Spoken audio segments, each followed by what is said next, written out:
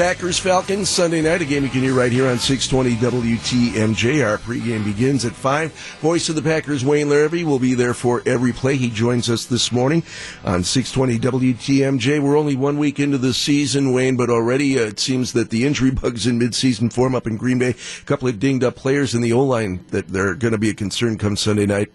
Well, Gene, really no surprise. Wherever your team is the thinnest, that's where you will be injured. That's the NFL law. So what do they do? Cohesion is so important in the offensive line, and the season is just beginning, and now already they're having to change out players, and really it's a question mark as to who may be starting in a few spots, right? Well, I think if I had to bet on the situation, I would bet that Bakhtiari will play and Bulaga won't this weekend. That's just my guess, but I think they'll end up going with the same five they went with last week, which would be probably the best case. But again, I'm not sure. I didn't see Bakhtiari at practice yesterday. Not sure how bad his injury is. I got to practice a little bit late. Wayne, the stadium in Atlanta is new, so that's kind of the big unknown. Does that mess with players very much, or is that not really a factor?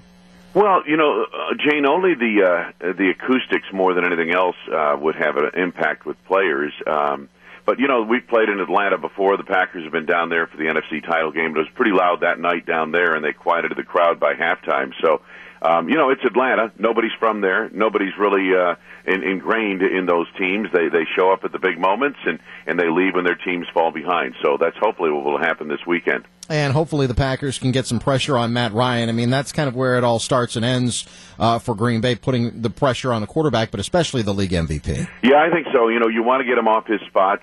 He's not like Russell Wilson. He's not necessarily elusive, but he's got better maneuverability than you would expect. And of course, he had a 15-yard touchdown run against the Packers last year in the NFC Championship game. But what you really would like to do is just get him off his spot so he's not throwing from the same platform every time back. And if he sits back there and he can tap the football before he throws it, then you're in deep trouble. We are live with the voice of the Packers, Wayne Larrivee, on 620 WTMJ. Packers fans still remember what Ryan and Julio Jones and those Atlanta receivers did to the defense, but that game, I think, really is changing this team, the way it's made up, both in the approach to free agency and the approach on defense. Faster players on defense, and certainly an emphasis on creating some kind of a pass rush.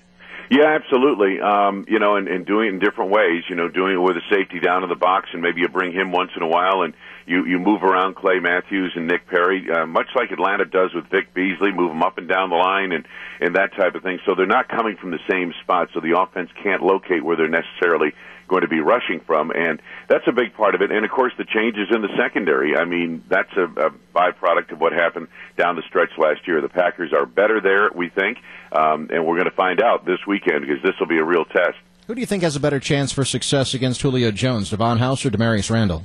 Depends on what you want to do. If you want to put experience and size on him, you'll put a house on him, but you better win the battle at the line of scrimmage.